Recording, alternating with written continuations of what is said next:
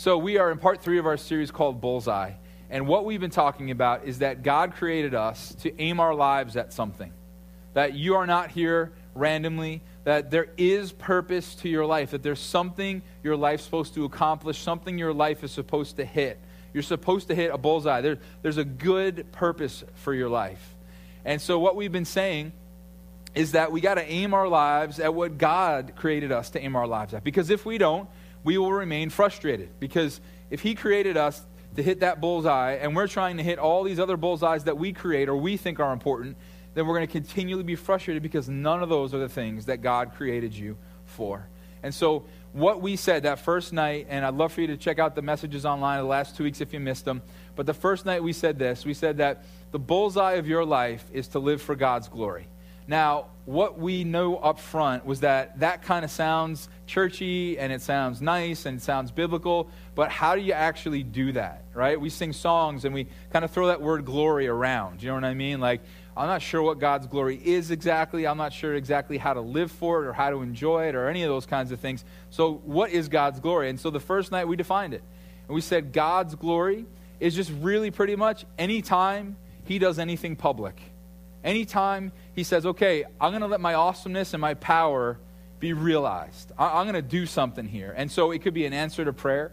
It could be a time you're reading the Bible and something just jumps out at you and just God's incredible love is shown to you for the first time. Or just, I don't know about you, man. I've been a Christian a long time, but sometimes I'm reading the Bible and God's incredible love just hits me again. And I'm just like, wow, that's just God's glory. That's His goodness. It's His awesomeness. It's His power. It's a day like today, where today in the early morning and afternoon, it was like beautiful out, and then all of a sudden it just pounded rain for a while, and now it's beautiful out again. Like all of that is just God going public. I'm going to make it nice now. Now I'm going to pounce on you a bit, all right? And now I make it nice again, all right? And you know what? That's just God. It's just showing who He is. So it could be some kind of huge, awesome thing He's done in your specific life, or it's just His goodness. Any way He puts Himself on display, that is His glory. And what we said is it's the bullseye of our life, the point and the purpose of our life to enjoy and respond to that glory, to respond to His awesomeness. That's why you're on earth, right? We all thought it was going to be some bad thing. But last week we said the best way to glorify God is to actually just enjoy Him, to enjoy Him, to see Him for who He is, and enjoy Him. All that He's done, all that He's given, all that He is, and just simply enjoy Him for who He is. Now, tonight I want to talk with you guys about something else, because the truth is that enjoying God is an amazing thing, but it actually catapults you into something else that also glorifies God. You see, when you enjoy God, it actually takes you somewhere further. So the ceiling here is not enjoying God. It's meant to point you even to something more awesome that glorifies God. And that thing is worship. Okay? So when you enjoy God, it's meant to catapult you to a place of worship. Now, when I say that, some of you guys go, okay, we're talking about worship tonight. Great. I kind of sort of know what worship is. It's what we just did, right? We just kind of sang and stuff like that. And we just kind of talked for a while and all that. And Andrew talked and prayed, and that was all worship. And when Andrew said amen, worship was over. And that was it, right? So I get worship, Doug. Thanks. I don't really need the message. Well, see, the problem is that we have a ton of issues when it comes to worship. There are tons of things going on in our heart and in our mind, in our lives, that I think we really need to recognize and talk about tonight, because if we could truly understand worship, then we would begin to live in a very different way. I think about a lot of different problems, a lot of different issues, a lot of different things that we all have when it comes to worship. And you know what? I want to try to tackle a bunch tonight, but I want you to leave here tonight very, very clearly knowing what worship's all about. I don't know if you guys recognize this, but you're a worshiper. Did you ever know that? You ever notice that about yourself? You are a worshiper. Like, maybe you haven't worshiped God, but you're a worshiper. The things that you enjoy, you praise. Okay? And, you know, I'm not talking about literally worshiping, you know, getting down on your hands and knees before things that you enjoy, but you praise stuff that you enjoy, you know? A while back, the Hunger Games came out. Everyone's telling me, you got to see the Hunger Games. You see the Hunger Games, Doug? Go see the Hunger Games. You guys take Kelly, go see the Hunger Games. I'm like, okay, cool, man. Let's go. We'll go see the Hunger Games. And so, you know, I got my wife, and we went to a nice dinner, and we're ready to see the Hunger Games, and we're all excited. And get to the Hunger Games. I sit down in the theater. these children killing each other. What the heck's wrong with everybody? You know what I mean? Like, go see it. It's awesome. I'm like, my wife's horrified. Thank you. I'm going to be on the couch for a month. You know what I mean? Like, just so sad. I think once you have kids, I mean, all I could imagine was my little 3-year-old running around with his fake lightsaber away from those dog beasts. You know what I mean? Like, it was terrible. All right? But you know what? What happened there was Hunger Games people, you know, the production company behind it didn't call you guys up and say, go see Hunger Games. It's so good. You know what? Tell everyone to go see Hunger Games. Tell them how awesome it is. No, see, you just responded to what you enjoyed. I think you're sick for enjoying it, but you responded to what you enjoyed, okay? We do this with food all the time, right? One of my favorite places, our staff here, we eat at Bobby's Burger Palace a lot. You walk in there, you ask Denise, she'll get us a table, we'll sit down, she loves us, she's great. And you know what? I talk about Bobby's Burger. I was at physical therapy the other day, and my doctor starts talking about food, and we start talking burgers, and I said, Bobby's Burger, Philly burger, you gotta go get that thing. I went to Bobby's, I got him a $25 gift card, ran it down there, and gave it to him because I love that place. I love that place. Now, here's the thing. I actually met Bobby Flay in there once, but he did not say to me, Doug, in a couple of years when you slide into home like an idiot and hurt your leg, can you tell your physical therapist how much you enjoy my food and get him to come down here? No, see, I was just responding to what I enjoyed. And so my enjoyment didn't just end at a burger in my mouth. My enjoyment actually took me to a place of praise. Took me to a place of saying, man, this was good, and I got to get this word out, right? You guys do this with sports. You guys do this with all the things that you enjoy. You married couples, you go, I got a good one over here. You know, like you're bragging on your husband, you're bragging on your wife, right? Your parents, man, you parents in the room, you guys know me. I'm always telling stories about my kids. Why? Because I enjoy them, and so I respond, and I praise them, and I tell all the funny stories and all the things they've done. So you know what? You are a worshiper. You can't even help it. You couldn't even stop if you wanted to. But the question is what happens? Because there's something really weird that happens. Once we try to take what we so naturally do out there in the world about hamburgers and ball games and movies and boyfriends and girlfriends and kids and spouses, when we take all that and we try to bring it to an environment like this, like we kind of get all messed up. We kind of don't know how to make that transition so well. What we do so naturally and so easily and so well with all of life, once we get in this room, we kind of start to struggle with some things. Let me tell you what I think some of those things are. Some of us, if we're honest, and this has nothing to do with intelligence or experience, or we just don't get worship. Like we just don't get it. We see people on a stage, we see lights, we see fog, right? I don't get it. I see words on the screen, but I don't know what it's about. When I was a youth pastor at about 19 years old, I was out in New Jersey, and I had these kids, and I'm supposed to help them understand God and worship, and I had just learned how to play a few chords on my acoustic guitar, and so I'm trying to lead these kids in worship. I just got my eyes closed, and I'm just worshiping, you know, and all of a sudden I hear this noise, and I open my eyes, and one of the kids had punted a 2-liter bottle of soda across the room, right? Now, he had no clue that was wrong. You know what I mean? Like, he didn't realize that was an inappropriate moment to do such a thing, okay? So I kind of like opened my eyes, you know, and screamed at him, and then I'm back like, oh, Jesus, Prince of Peace, you know, and got back into that whole thing. You know what? But he just, I look back now. I was angry at the time. I was ready to, you know, he just didn't get it.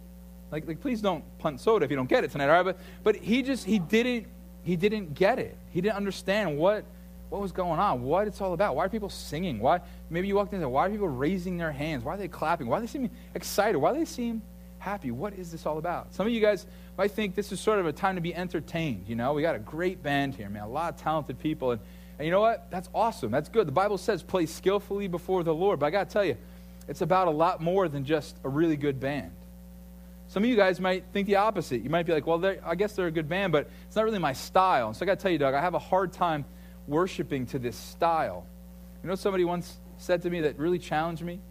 Was that if you have a hard time worshiping God because of the style of music that's being played, then you're really not worshiping God. You're worshiping a style of music. So it can't be that either. So there's got to be more here. What's going on? And then I think some of us begin to also struggle with this. That it's not so much the music. We're actually okay with that. We like that. In here, we feel close to God. We feel like, God, I'm all about glorifying you when it comes to worship. I love to sing. I know why I'm raising my hands to you, because you're my Father. And just like a little kid, I raise my arms up to you. I want to be close, God. I get it. I understand worship. But see, the problem is that when Andrew says, amen, have a good week tonight, and you walk out these doors, you think worship is now over until you're back in this room again next week. That's another big, big problem. Because I'll tell you what, God doesn't desire for us to come in here and sing songs and then go out and live lives that completely deny everything we just sang while we were in this room. See, because worship is about music, yeah, but it's also a complete lifestyle. It's the entertainment we choose. It's the way we treat our spouses. It's the way we treat our parents. It's the way we treat our kids and our coworkers and our teachers at school. It's all of life. And some of us miss that. And you know what I think a lot of us, whether it has to do with worship inside this room or worship outside this room, I think a lot of us struggle over this. You know what it is? I think a lot of us just feel like, Doug, I got to be honest, when it comes to worshiping God, be it with singing or be it with going out and living a life of worship, I just feel like I'm forced into it. I feel like the reason I sing or the reason I do something or don't do something is because God says I should or I shouldn't. I got to tell you, I feel like I'm kind of just being forced into it. And I got to have this attitude. I'm supposed to have this attitude of love and worship. And I just got to tell you, I feel so forced. Honestly, it makes me want to do the opposite. You know, like that's what I'm like, man. I mean, somebody tells me, you know, do this, Doug. I want to do the opposite, right? And so when you come in and the Bible says, you know, praise God with singing, and the Bible says worship is a lifestyle, some of us want to go, well, just because it says that, I don't want to do it. Maybe for some of us, that's the disconnect between hamburgers and movies and how quickly and easily we'll praise those things. And God, because we come in here and we feel like He's telling us, worship me, worship me, worship me. And it's just like, God, what's the deal? Are you insecure? Do you need this? Are you not okay unless I'm praising you? Like, why are you telling me to do this? And so no matter where you are in all of that, I want to talk with you about worship tonight. I want to define worship tonight because I don't think God really wants a bunch of people that will come into a room and will sing songs to Him just because He said we should. I don't really think God wants a bunch of people to live their lives a certain way just because He said we should. You know what that's like? It's like my kids. My little kids, they get into their arguments, they get into their issues, right? And when it's all over, I say, you know, Cade, Bryn, get over here. You know, say you're sorry. You know, and they kind of, sorry. Sorry. And I turn around, they're looking at each other like, I'm going to kill you later. You know what I mean? Right? And I'm like, you know what? That's not real. You know what I mean? That's not real. That's forced. That's because I told them they should do that. You know what? The way the world defines worship is exactly like that. Look at what, if you open up your dictionary tonight, you know what you'll find? The way the world defines worship, this is what it is. Love or honor, given or paid to a God. All right, God, Sunday night, I'm here to pay you. Thanks for being great, so I'm paying you. God, I'm walking out the door. I'm going to live my life a certain way. I got to pay you. I mean, I guess I owe you because you died for me. So I'm going to do what you want me to do. Let me ask you a question. Is it right that we worship God? Yeah. If all we had was God saying, you should do this, then should we do it? Yes. But listen, is there more? Is there a better reason? Yes. And so tonight I want you to see that reason. I want you to see what worship is all about. And you're not a Christian here tonight, maybe? I want you to know this is so much for you because you are a worshiper. You have it in you. You know you have it in you. And you're spending that worship on all different kinds of things. And like I said at the beginning of the message, that if we spend our worship and we spend the aim of our life at anything less than God, then we will find ourselves continually frustrated. And so I want you to see tonight what worship really is all about, be it singing songs in here or be it living a certain way out there. And so we're going to look at Luke 17 and just see a beautiful picture. As I read through this, you're going to be like, what does this have to do with worship? It has everything to do with worship. It is a beautiful, beautiful picture of what real worship is. So let's look at Luke 17, verse 11. We're talking about Jesus here. It says, now on his way to Jerusalem, Jesus traveled along the border between Samaria and Galilee. As he was going into a village, 10 men who had leprosy met him. They stood at a distance and called out in a loud voice, Jesus, Master, have pity on us. And when he saw them, He said, go show yourselves to the priests. And as they went, they were cleansed. Now, I just want you to think for a second. Remember I said before some of us feel forced into worship because it feels like God's insecure.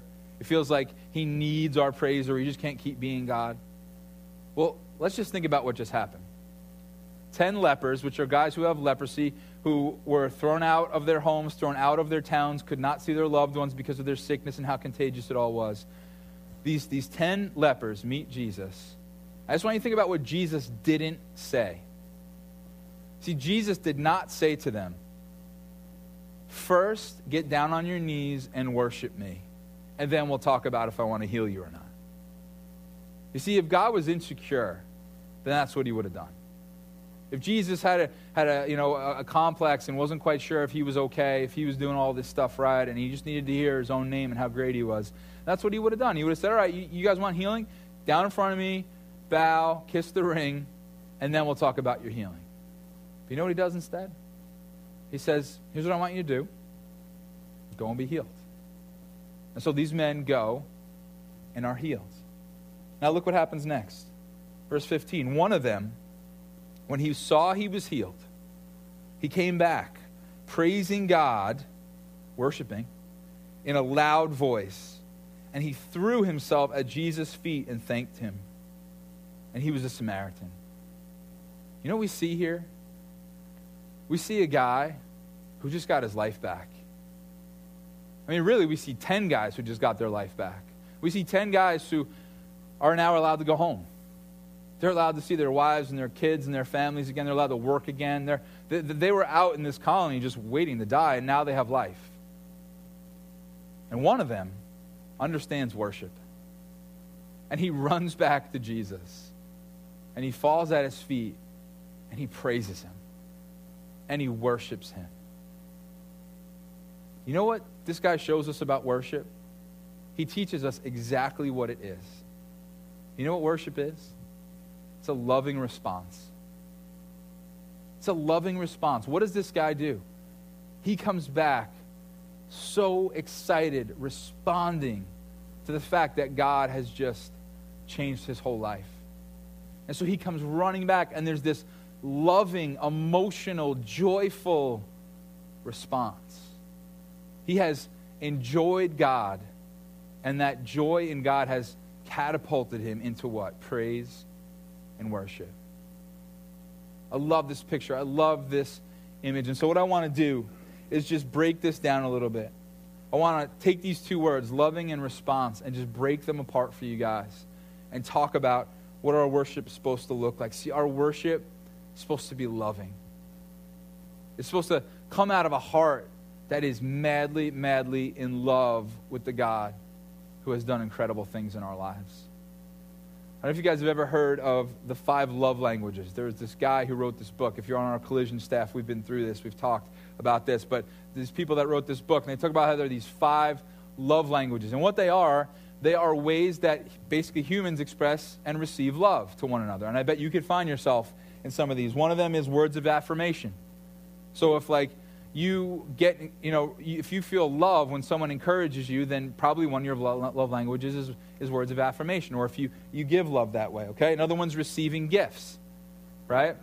Some of us, man, when we receive gifts, it's like, wow, that means the world to me, man. Remember we were at our staff meeting, and Laura over here, she says, oh, I think that one might be mine. And I said, Steve, you got that? He goes, I know. He was right there with her, right? So you know what? So Laura, I mean, if you got me a gift, I'd be like, oh, that was really cool, thanks.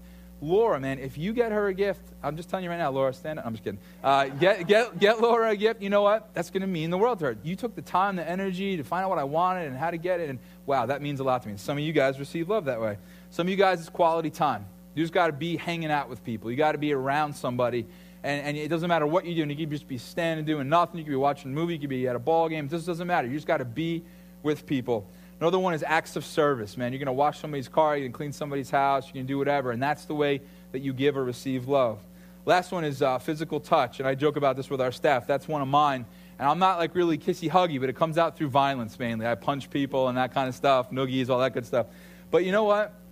These are the way that we show each other love. These are the way we receive love. This is the language we speak to each other. I have a sticky on my phone, and it has my wife and my kids' love languages on there because I want to be sure I'm speaking them. I want to be sure that Kate and Bryn and Landon and my wife all know I love you, and I'm going to speak your language the way you receive. You know what worship is, guys? Worship is our love language to God.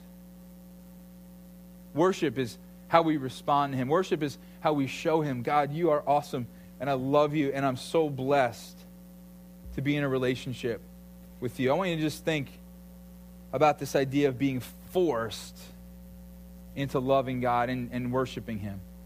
Like, just imagine my wife, right? Imagine me taking her out to dinner for Hunger Games, sitting her down, and we're having a good time, and she just says to me, Doug, this is really sweet, man. Why did you do this? You know what? It's been like 12 years we've been married, and you really haven't screwed up too much. I mean, none of our kids have died. You know, I mean, I'm eating pretty well and gaining weight. I guess I'm eating pretty well. Things are going okay. And so I guess I kind of owed it to you to just take you out. And again, I'm on the couch for a month at least. You know what I mean? And instead, what is she looking for, and what is my heart in all this? It's to say, hon, I couldn't wait to get here. Are you kidding me? I was so excited to be here. I was so excited and looking forward to spending time with you and comforting you through a horrifying movie in a few minutes. I'm so excited for the therapy we'll be in after we watch children kill each other. It's just going to be, you know, but that's the response, right? That's the heart that she's looking for. That's the heart that I should have. That I'm in love. Of course I want to take you out. Of course I wanted to be with you. God, of course I wanted to worship you. You don't have to twist my arm, God. I love you. This is a loving response. So what's the second word? Response. Look at verse 17. It says, Jesus asked, were not all 10 cleansed? Where are the other 9? Has no one returned to give praise to God except this foreigner? See, this is really, really interesting to me. Because before, Jesus had all 10 of them in front of him. And he very easily could have said, worship me. Down on your knees and worship me. But he didn't do that. But now he's saying, why is there only one of you here? Now he's saying, how come the other 9 didn't come back? Why is he asking for worship now? You know why? Because he knows what worship is. He knows it's all about a response. You see, he didn't ask for worship before because he hadn't healed anybody yet. He didn't look for worship before because they hadn't seen how awesome God was. And yet, when finally he had healed these men and one came back, he's going, how come only one of you came back? I was looking for a response. I was looking for a loving response, like the exact thing that you did by running back to me and falling at my feet in love and enjoy, having enjoyed me. You're wired to respond in worship. And I just think about you and I think about the fact that God's done so much for us, and I just wonder. I wonder about our hearts. I wonder about, a great band and maybe your style of music or maybe not, and life that you can go out and live, and you can choose to live it one way or another. I just wonder, is your worship, be it in this room or outside, is it a loving response? See, some of us are just responding. Like, I think I'm supposed to do this. Some of us are trying to get that love thing down, but we really don't have anything in our hearts or minds yet to respond to. And what God is saying is, I want to thrill you by allowing you to experience me and then have you come with a loving response, be it the songs you sing or be it the life you live. Now, some of you guys are thinking, Doug, you're making this a lot about emotions. You know, you're making it kind of sound, Doug, like if I feel in love with God, then I should worship. But if I don't, then I shouldn't, because that would just sort of be like lip service. Well, here's what I want to say. I have an attitude sometimes. Like, I come into a church service or I go to open my Bible at home or I go for a prayer walk in the morning or at night, and I have an attitude, and I just got junk in my heart, and I got to forgive people, or I got to work through something in between me and God, or I got just something I got to get off my chest. And you know what? That doesn't mean that I just decide that day, I'm not going to worship you the way that I live. I'm not going to worship you with the way that my heart acts toward others, because I'm just not feeling it, God. So I don't want to kind of just pretend here. No, so here's what I believe with all my heart, that every single day, every single one of us can get to a place where we're truly responding out of love. Sometimes it just takes some time being real with God and saying, God, I got to tell you, I have some anger in my heart. Or God, I'm really struggling because I really messed up this week and I got a lot of guilt on me. But I believe that we can push through all that by God's grace and get to the point where we are truly, lovingly responding to God every single day. Be it through the songs we sing or the life that we live. Let's look at the last line here, verse 19. Then he said to him, Jesus says to this leper, rise and go, your faith has made you well. And the story ends. You know what? If God were insecure, if Jesus were insecure, if he weren't okay unless he was being praised, you know what he would have done? He would have found the other 9 lepers and struck them all with leprosy again. You know what I mean? Like he was some kind of psycho God who needed worship or he just wouldn't be all right. But no, instead, those 9 men go on living their lives having received healing from a gracious God. And yet the one comes back and says, I'm going to lovingly respond to you. Now, some of you guys are thinking, well, that's a nice story. But I hope you didn't miss the fact that you're in that story. I hope you didn't think that story was just about some random 10 lepers. I hope you recognize that you and I are those lepers. You and I are those people who had a disease we couldn't get off ourselves. That you and I had a sickness that broke us. And like those men were cast out of their towns, you and I were cast out of God's presence. And there was nothing we could do to get ourselves back.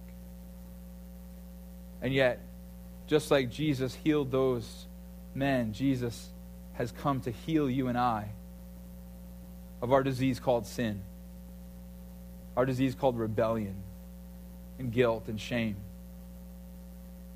And he wants you and I to be free. But I guess I have to ask a question. If that's you, if you're one of the lepers in that story, have you come back lately to say thank you? Have you, with the words that you sing in a gathering like this, or the way that you live your life, have you come back to God to say thank you? Thank you, God, that you rescued me from my disease, from my sickness, from my brokenness, from the fact that I was cast out of not just my society or my family, but the eternal presence of God.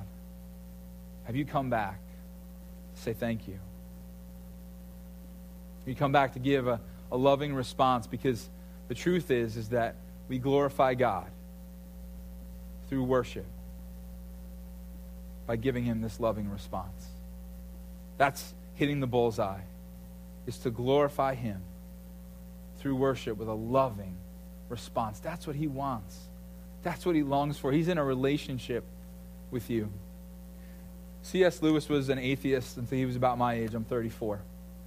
And C.S. Lewis hated the fact that the Bible over and over again commanded us to praise God. He just couldn't get over it. He thought it was so arrogant because all he heard was God saying, praise me, praise me, praise me. And he thought it was so arrogant of God, and he just thought God had, such issues to constantly need our praise. And then he learned something about worship. He discovered something incredible. He discovered what we said at the beginning of the message, that we praise what we enjoy. That every one of us, when we enjoy something, respond with praise. And you know what he found out even beyond that? He realized that the joy is not complete until it is expressed. In other words, if you enjoy something but you don't let yourself praise and worship, then you're actually limiting the amount of joy you can have in any given experience. I mean, just think about it, right? When you enjoy something, you get excited about it. You ever ask yourself, why do I jump up and down? Why am I talking about this so much? Why am I telling everybody I know about this? Because there's a joy actually in just the act of telling it, in just the act of praising it. There's a joy in it.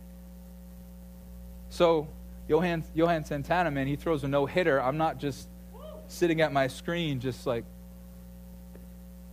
no-hitter. You know, I was actually here at the benefit concert, and about 13 people told me he threw this no-hitter, and I went home, and I had taped the game, and I actually watched it on fast forward, even though I knew what happened.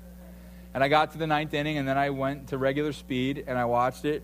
And when he finished that last pitch, man, I was like, yeah! And, you know, I mean, arms up, you know. Literally, I got some tears in my eyes, not to say, afraid to say that, manly enough. And you know what? It was the expression of the joy where the experience was complete. I could have just sat there and just turned the TV off and went to bed, and I would have still enjoyed that he did what he did.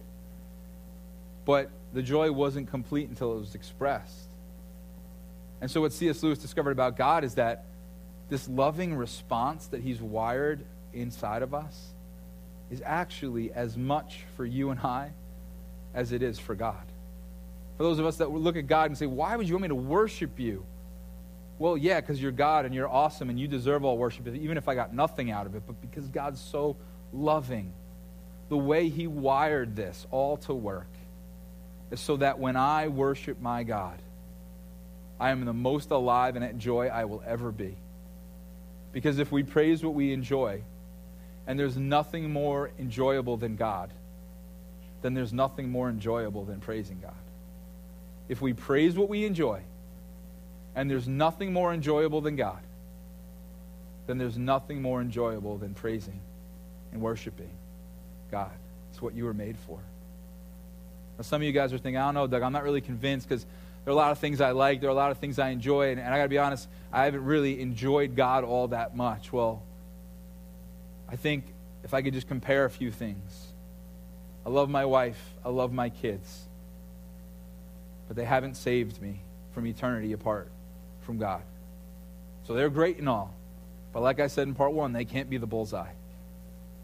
I enjoy sports a lot, I enjoy movies a lot, I enjoy friendships, I love what I do here at the church, they're all great.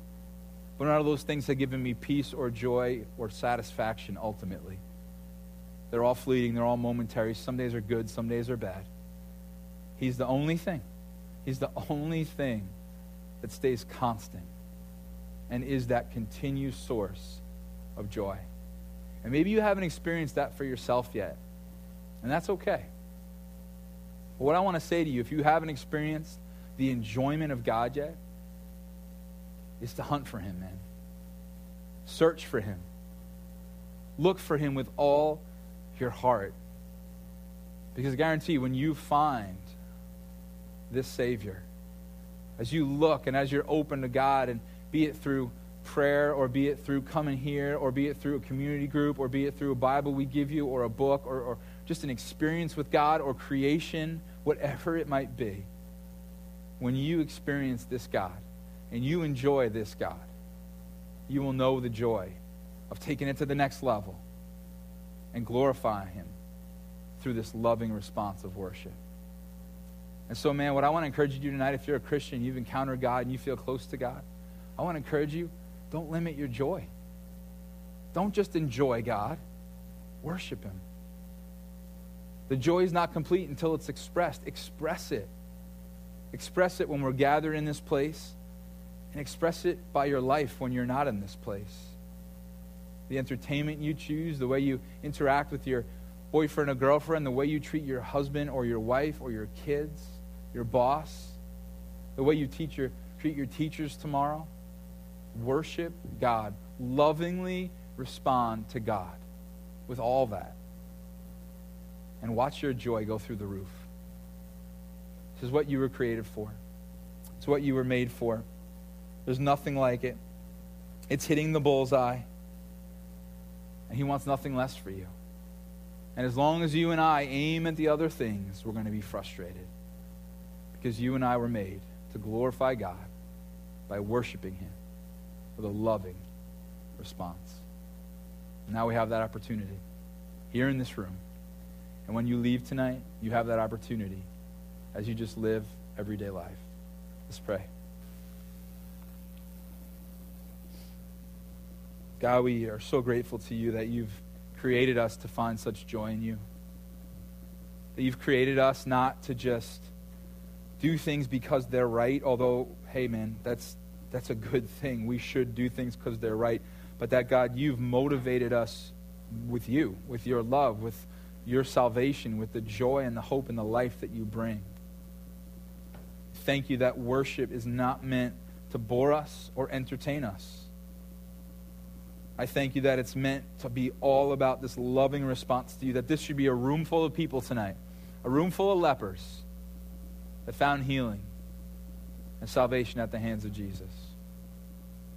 And that as we go our separate ways tonight, that the way I act for the rest of this night and the way I act tomorrow should be worship to you that's lived out of this loving response. It's all a response. It's all about what you have done.